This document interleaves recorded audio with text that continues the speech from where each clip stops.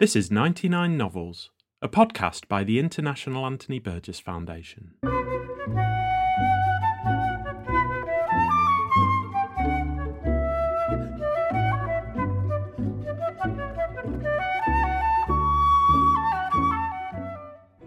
In 1984, the writer Anthony Burgess selected his 99 favourite novels in English since the outbreak of the Second World War. Never short of an opinion about books, Burgess's list is typically idiosyncratic and invites closer attention, so we've invited some of the leading scholars, critics and writers to tell us more about each of the 99 novels. So read along with us as we explore a reading list created by one of the most original literary voices of the 20th century.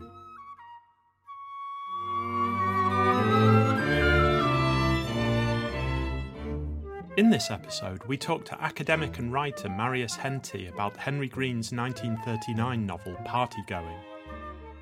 The novel tells the story of a group of wealthy socialites. While on the way to a party, they are trapped in a station hotel due to fog. They never make it to the party of the title, and all of the action takes place in the hotel. It's a strange and mysterious novel which deals with the complex social interactions of socialites and workers alike. It's by turns comic, lyrical, expressive, but not necessarily easy to interpret. Henry Green was the pen name of Henry Vincent Yorke. Born in 1905 to a Birmingham-based business family, he went on to become one of the most enigmatic writers of the modernist period. He died in 1973. Marius Henty is Professor of English Literature at the University of Gothenburg. He has previously studied and taught in universities in France, Belgium, America and the UK. His main areas of research are modernism and the avant-garde, and he has published two books, Henry Green at the Limits of Modernism and Tata Dada, The Real Life and Celestial Adventures of Tristan Tzara. He is currently researching authorship and treason at the beginning of the Cold War. You can find all the relevant links and a list of the books mentioned in the description of this episode. Here's Will Carr of the Burgess Foundation, who spoke to Marius Henty in February 2022.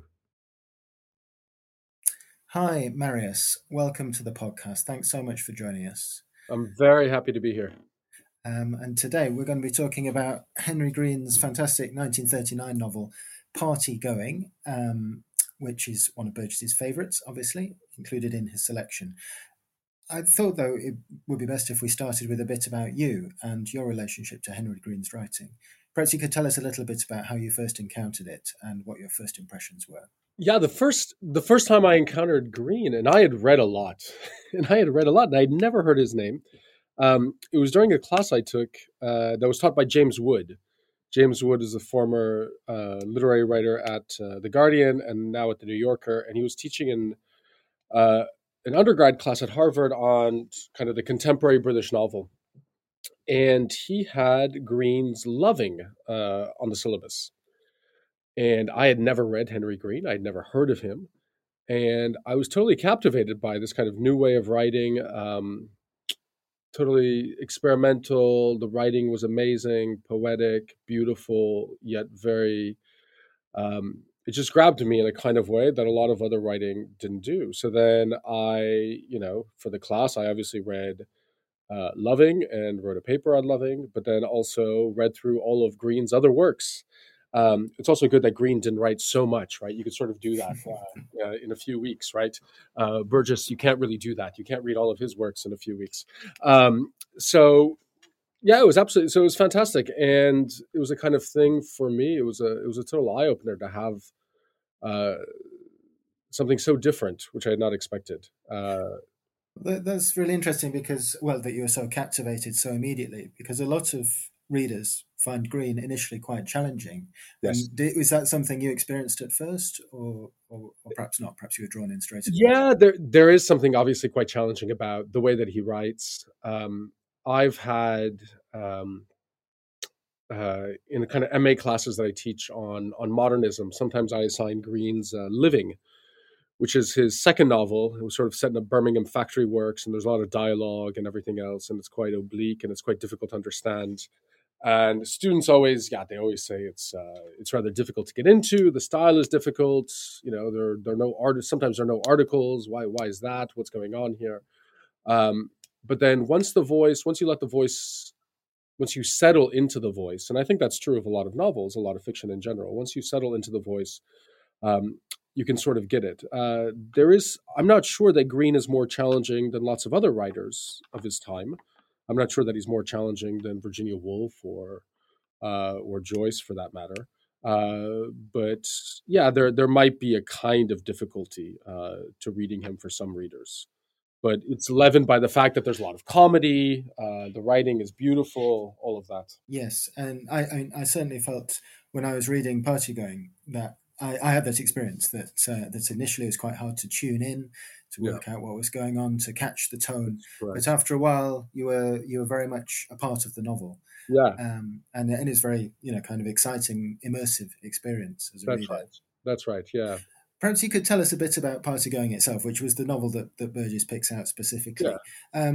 Just tell us what it's about and what you can expect to find in it. Yeah, I mean, you can expect to find. I mean, it starts with a dead bird plopping down, and a kind of dead pigeon picked up in a train station, and essentially, it's the story of a group of young socialites trying to get on a train to Europe, and the train doesn't leave, and it's the story of them just sort of gossiping, essentially. I don't know. There's not much action in the story, right? There's a heavy fog over London, and there's trains that aren't running, and then there are masses of people waiting to take the trains home, and then there are these socialites trying to get across to France, and there are goings on in their hotel. There's a mysterious hotel detective. There are birds fluttering about. There are the police might be called in because the mob might be forming. All of this, right?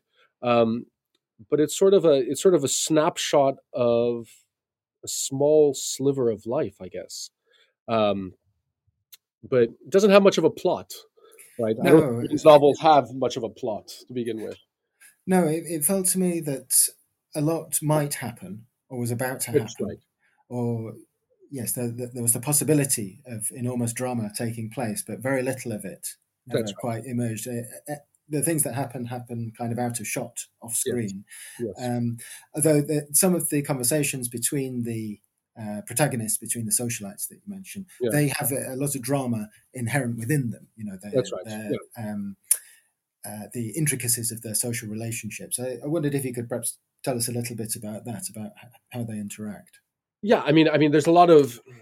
It's this kind of strange situation because Green, as a novelist, for instance, doesn't fill you in as to what's happening, right? So as a reader, you're sort of presented as just a kind of mute observer of dialogue. And of course, when people talk to each other, they're not going to fill each other in on what they already know, right? But if you're a person on the outside, you have to try to figure out what's going on because you haven't been clued in to what's happening. So I think a lot of what happens when you're a reader of kind of Green's novels is trying to sort of figure out, well, what are they talking about? What are they getting on? And you become, as you sort of mentioned, immersed into this kind of fictional world.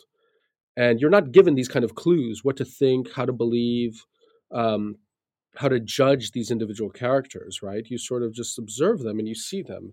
And of course, there are elements of social satire and what Green is doing in the novel because these socialites are,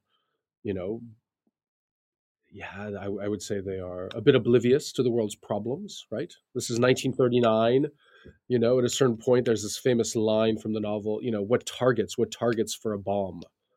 It's sort of about the huddled masses outside the train station, right? So in terms of what would happen with the Blitz and everything else, it's sort of prescient in that kind of way.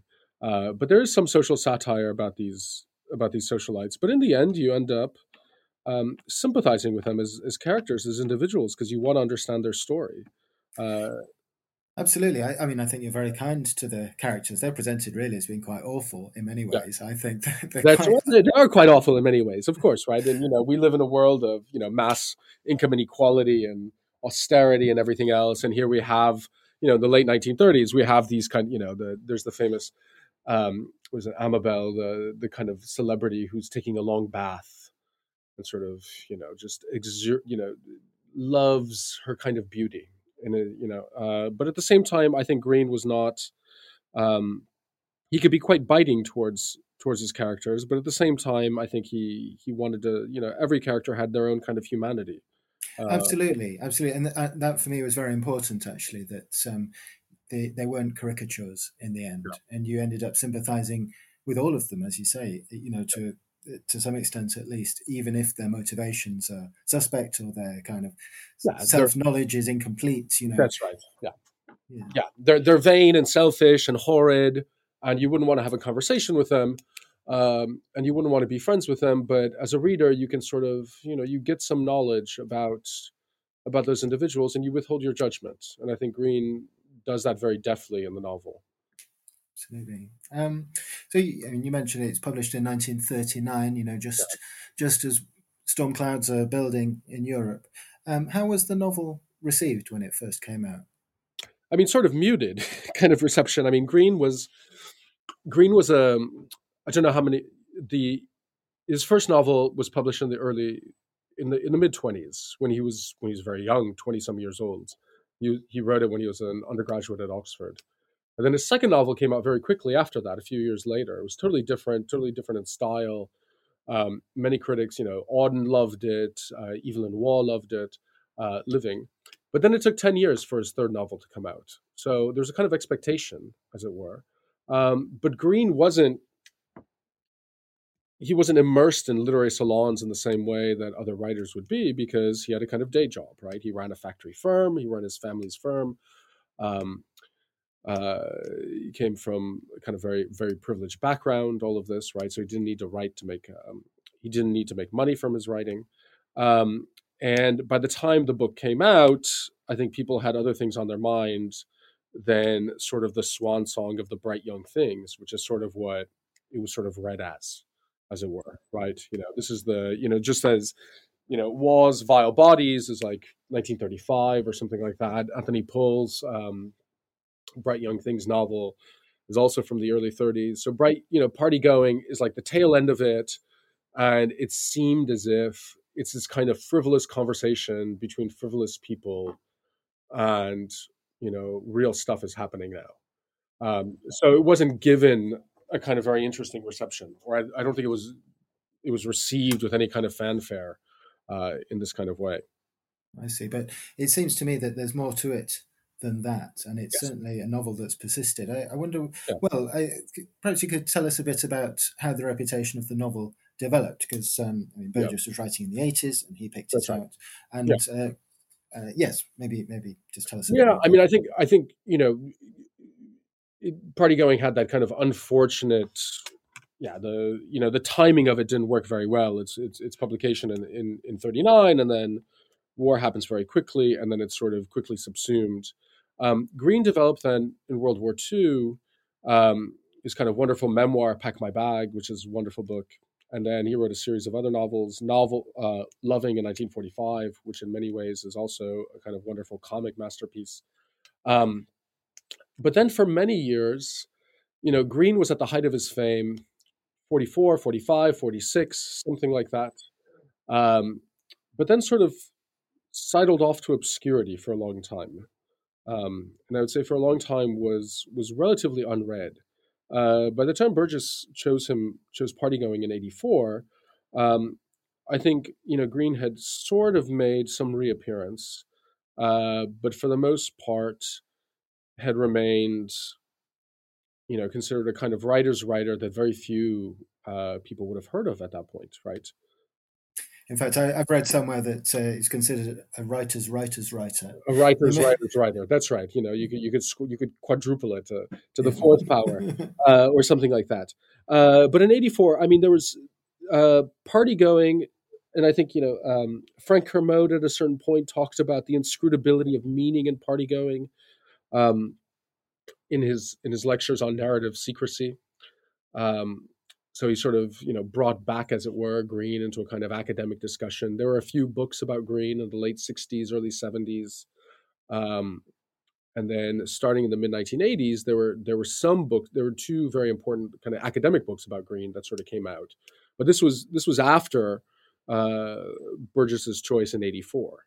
Uh, so I mean, I don't think Green's reputation would have been very high in '84. I think very few people would have heard of him or remembered him.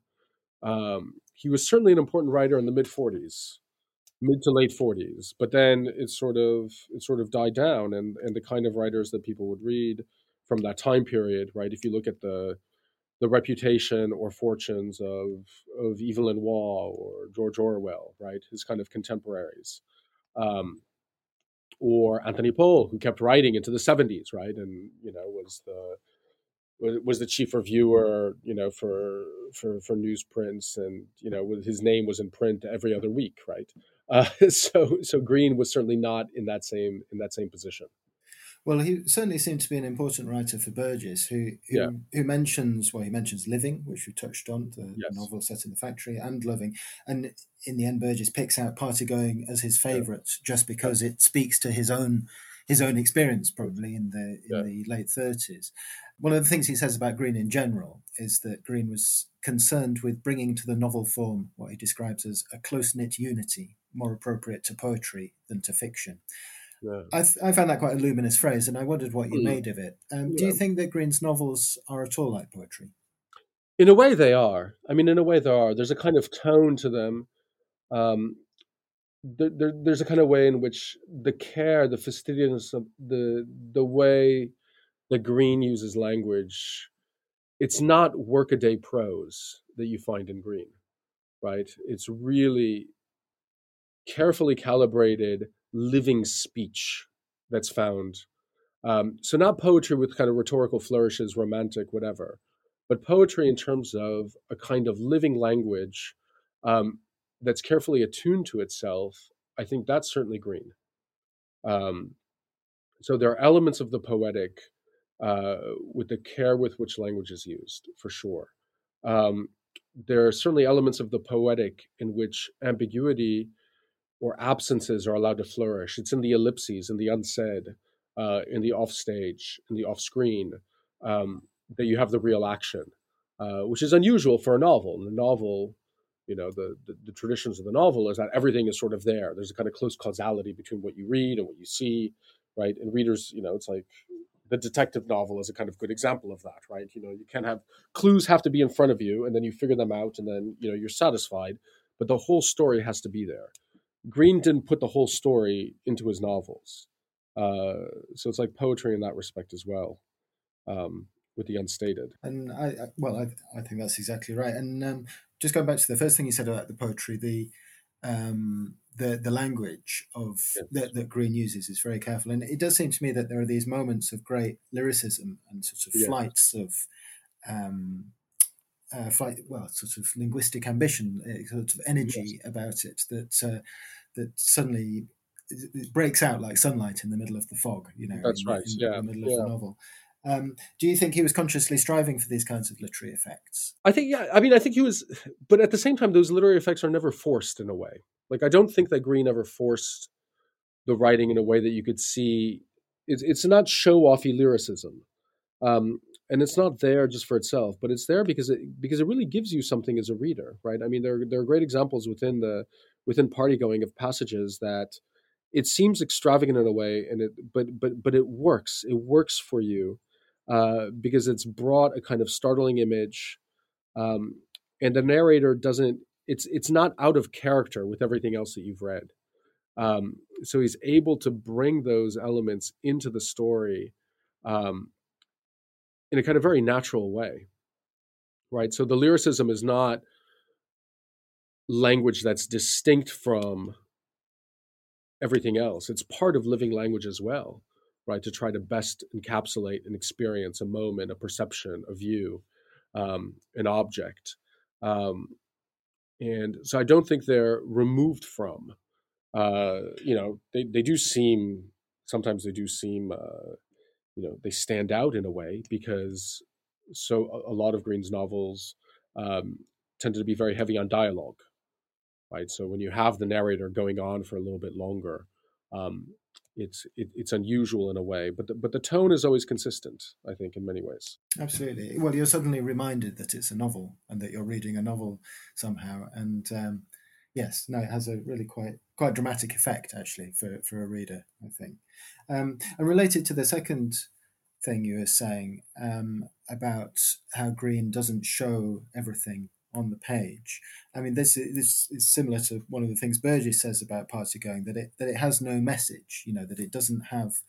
And I think what he's getting at there is that it doesn't tell you what to conclude. It doesn't tell you what to think. Do you think there are messages in Green's work? Not in any kind of strong way, right? I mean, I think, and it's part of it is to think about him in the context in which he's writing. So, certainly for 30s fiction, long been caricatured as kind of, very politicized. So you were either on the side of, the good fight, right? So you were anti-fascist and everything else, and for the revolution and all of that, or you were on a reactionary side and defending, the great traditions and all of this, right? So Green's fiction doesn't have those kind of messages, right, coming across, right? Either kind of an aesthetic proclamation or a manifesto, or a political message or anything else, right? I think there are things we can pick up on in terms of Green being a very, very astute social commentator. So in terms of trying to dissect cultural mores, the way certain classes speak, he was very class conscious, Green. So in terms of understanding kind of variations in social class and how those differences pan out both in speech and in certainly in speech, but in behavior as well. There's something going on there that you can use, right? I don't know if that's a message though, right? But there wasn't this kind of traditional, like D.H. Lawrence message of the world, right? That you could find, or H.G. Wells, or even Joyce with a kind of aesthetic manifesto that could be a kind of message, as it were. So Green was more muted in that respect. But I think there are things we can find that, for lack of a better term, could also be messages. But maybe different. Maybe they're different in a way. I'm not sure. Do you think that difficulty of pigeonholing him, if I can put it that way, do you think that's contributed to the difficulty people have found in reading him? I mean, of course, right? I mean, of course, the fact that Green doesn't fit in nicely into, let's say, a university syllabus as an example of X or Y, that that obviously makes it less likely that he'll be, kind of read at university and English literature courses, and then be sort of less familiar, right, to common readers. The fact that he doesn't stand in for one particular thing has made it more difficult for him. But I think he was a very versatile writer. And he certainly wrote, a kind of series of novels that I think, or at least 2 or 3 novels that will stand the test of time. But they don't have, that one shtick that makes them unique in this kind of way, right? And then when you did that one shtick, the kind of dialogue novels, the kind of later dialogue novels, those became more labored in some sense, right? And I think were less successful. Yes, his later novels are somewhat more austere. Right? That was my feeling about it, and they were less pleasurable in many ways. They're less pleasurable to read. Yes, of course. Yeah. Burgess finishes up his recommendation in his 99 novels selection by comparing Green's work to music, and he also says that Green's novels are, and these are his words, as solid and glittering as gems. It feels like Burgess is reaching for different kinds of metaphors to describe Green's work. I wondered if you thought that either of these were useful ways of thinking about Green's writing. Yeah, and that phrase of Burgess's is very Green-like as well, right? As solid and glittering as gems, right? That's a kind of phrase that Green would sort of write. You'd have an adjective there, though, somewhere before gems. But like music in a way, yes. I think there's a kind of tonality. There's a structure. There's a structure to the way things are introduced, right? So it's almost like like a fugue in some sense, right? There's an introduction of a theme, then there's kind of redevelopment of it. Um, like poetry, there's certain words that get stressed and get developed and come up and reappear. Uh, there are certain kinds of symbolism and party going. It's the birds all the time. There are all these different kinds of birds, and there's this fog, and then they come in, and you're trying to search for the meaning of it, right? So it's almost like kind of like a musical phrase, as it were, that gets repeated with variations on it, and you're trying to find out the meaning of the variations, right? And I think one of the kind of rabbit holes that you can get into, um, at least as an academic when reading Green, is trying to find out the meaning of that symbolism or whatever else, right? As opposed to just letting it breathe and understanding it as a kind of aesthetic effect, without a definite kind of object, as it were, in the end, right? But as a kind of very playful way um, of showing us different realities. So I think music is a good way um, of thinking about it. Gems is the opposite way of thinking about it. So there's some confusion going on there, right? Yeah, I'd say so. But both sort of work in a way, right? For thinking about music with this element of tonality and variation, and then gems with the sense of this kind of impenetrable object that stands and that we admire, and has a kind of hardness to it that's chiseled. Because Green's writing was certainly very chiseled, worked over, had a kind of hardness to it, and it wasn't a hardness that put one off. Because it's a hardness that's there for a purpose, right? To show us how difficult language is to get it right. Um, and there's still comedy and everything else, so um, it's not language that throws us off, or that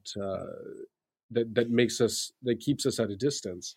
So yeah, I think both metaphors work in their own contradictory ways, as it were. Yeah, I think so too. And I suppose both of them point in their different ways to the fact that Green's work does resist interpretation of that kind. That's right. Yeah, A gem, the beauty of a gem or the quality of a gem cannot be articulated except in terms of itself. And I suppose that might be one way of trying to explain what party going or Green's work in general might how it might function. That's right. Yes. Again, trying to pin Green down. And you mentioned earlier James Joyce and Virginia Woolf as comparators, and Green is sometimes considered alongside writers like that as a modernist. Right. Yes. In your own work, in your excellent book, Henry Green and the Limits of Modernism, you resist that to some extent. I wonder if you could just tell us a bit more about that, about Green in relation to modernism and modernists. Yeah, it's a difficult story, I think, as it were. I mean, Green was very conscious of the kind of experimental writers of his time. When he was starting out, he was very influenced by Kafka. He was very influenced by Proust. And he sort of saw that Kafka and Proust had taken the novel, or kind of aesthetic prose writing, in different directions. But it almost exhausted the possibilities of writing, as it were, right? And then certainly with Joyce, with Joyce's Ulysses also seeming to exhaust the possibilities of the novel form. Green sort of had a very keen feeling that, well, where do we go from here? What can a writer do anymore?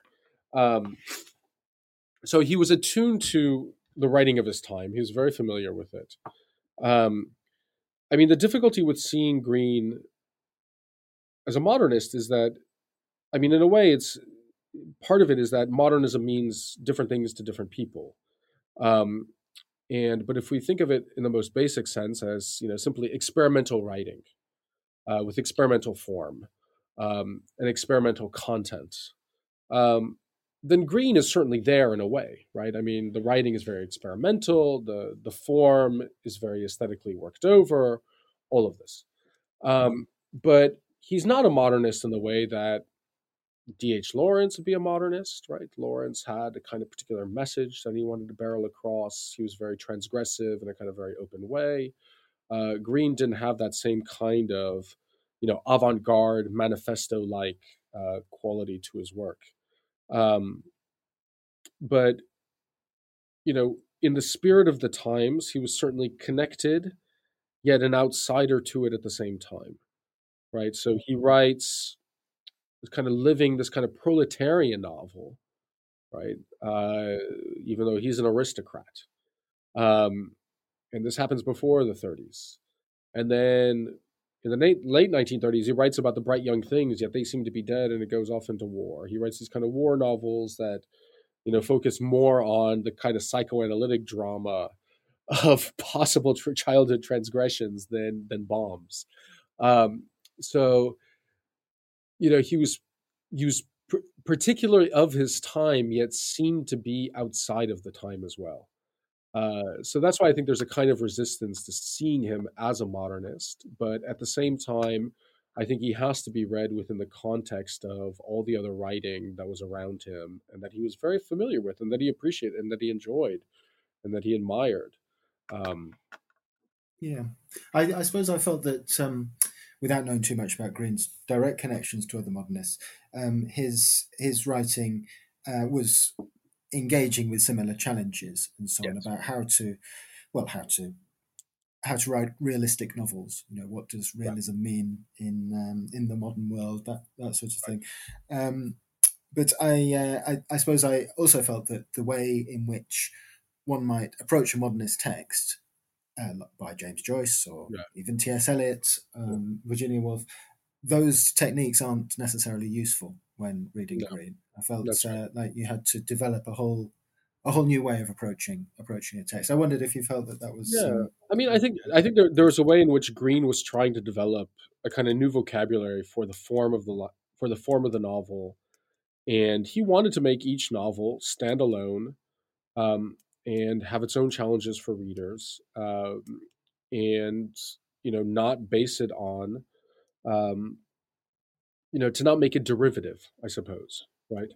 Um, and his some of his novels succeed in doing that. The late ones, I think, less so. I mean, they're interesting in other ways, but they're more derivative of himself, as it were, right? It's sort of like Hemingway wrote himself out, could out Hemingway himself at the end of his career, right? So Green could out Green himself at the end of his Right. career by by Right. taking his kind of style and development and tone and just making it so Green like that you can't take it anymore, right? Right. Yeah. Um, whereas I think the earlier novels still have this element of ambiguity and searching for meaning and everything else that they're more captivating for readers in a way. Um, but yeah, there's a sense in which the novels can stand alone, and they all try to accomplish different things. Party going, especially. Let's consider Party Going now then, because it's been 80 years or so since Party Going was written, and I wondered what you felt Green's reputation was or is today, and what you feel Party Going and his other writing has to offer for contemporary readers. I mean, his reputation is still kind of mixed. I think there are more people reading him. There are more academic studies about Green. At the fact that publishers have brought out his work again and everything else means that he has found a kind of readership, but it's still, I think, very niche. I don't think it's very widespread. I don't think Green will ever be a kind of very, will not be as popularly read as Joyce or Beckett, or D.H. Lawrence or whatever it is. I think part of it is that because he can't be pigeonholed, it's much harder for him to be a representative of something.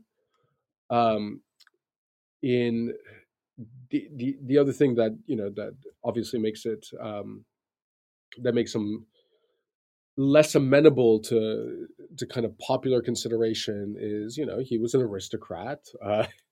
He didn't come across as a horrible aristocrat or curmudgeonly like in his novels, but still, right? He was a man from privilege who went to Eton and Oxford, who ended his life an alcoholic. Okay, but his life story or the kind of identity politics that he represents is not particularly interesting for anybody. So that doesn't, I think, help his cause either. but his novels, because they offer these kind of aesthetic delights for readers who get into them, uh, I think he'll always have readers. I think he'll always, I'm pretty convinced that, people will always find something there, um, when they start reading his works. And hopefully he'll come to be considered more and more a kind of important British writer of the mid-century. Um, somebody whose work is straddling between the modernist period and what happens after the war, a kind of sedgeway, as it were, between the two. But I don't think any writer at the end of their career says, "Oh yes, I'd like to be that transitional figure between two modes of thought," right? But there are things within Green that maintain a kind of timelessness. The comedy of manners, um, that'll always be read. And Green was very good at that. So I think he'll always have readers because of that.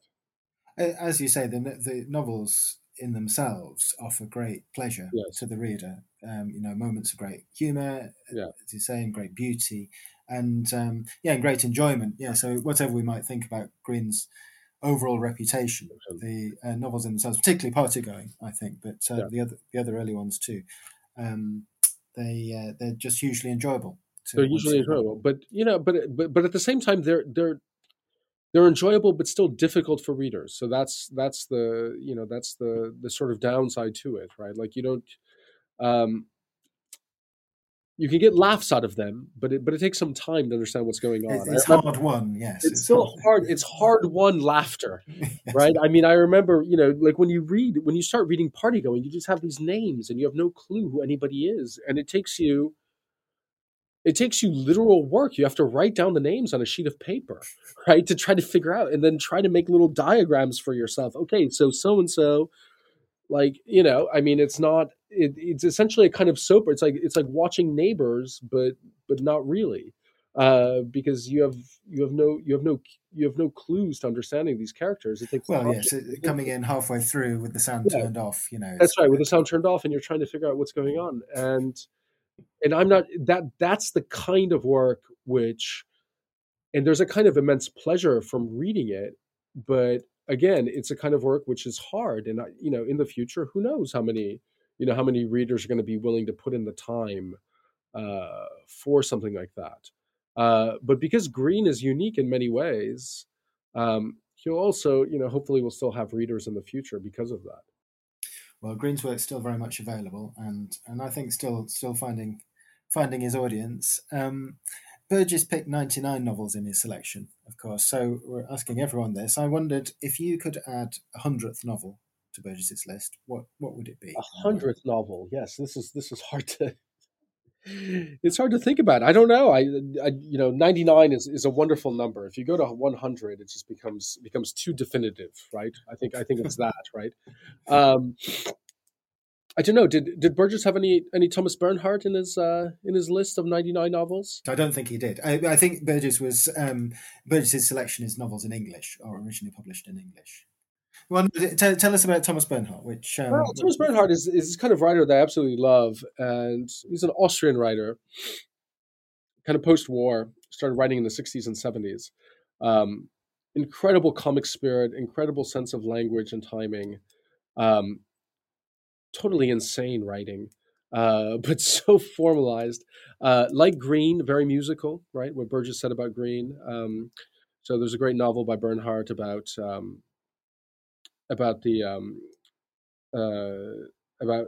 a pianist and trying to be this kind of great pianist. They're novels about failure. They're comic. They have a lot of invective in them. They're both mean-spirited but kind-hearted. So they're wonderful texts. I don't know. I mean, I think Thomas Bernhardt is the kind of writer that Burgess probably would have loved.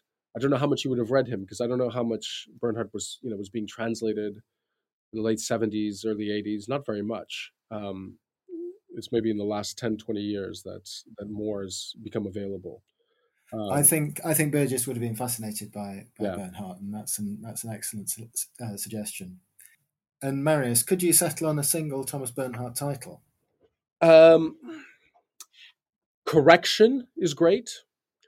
It's kind of tale of gradual descent into madness and trying to figure things out. And the one about I think Correction. That's what I would choose. Thanks very much, Marius. Well, thank you very much. I had a wonderful time. Really interesting discussion about Green. We're really grateful for you taking part. Thanks again. Thank you. Thank you.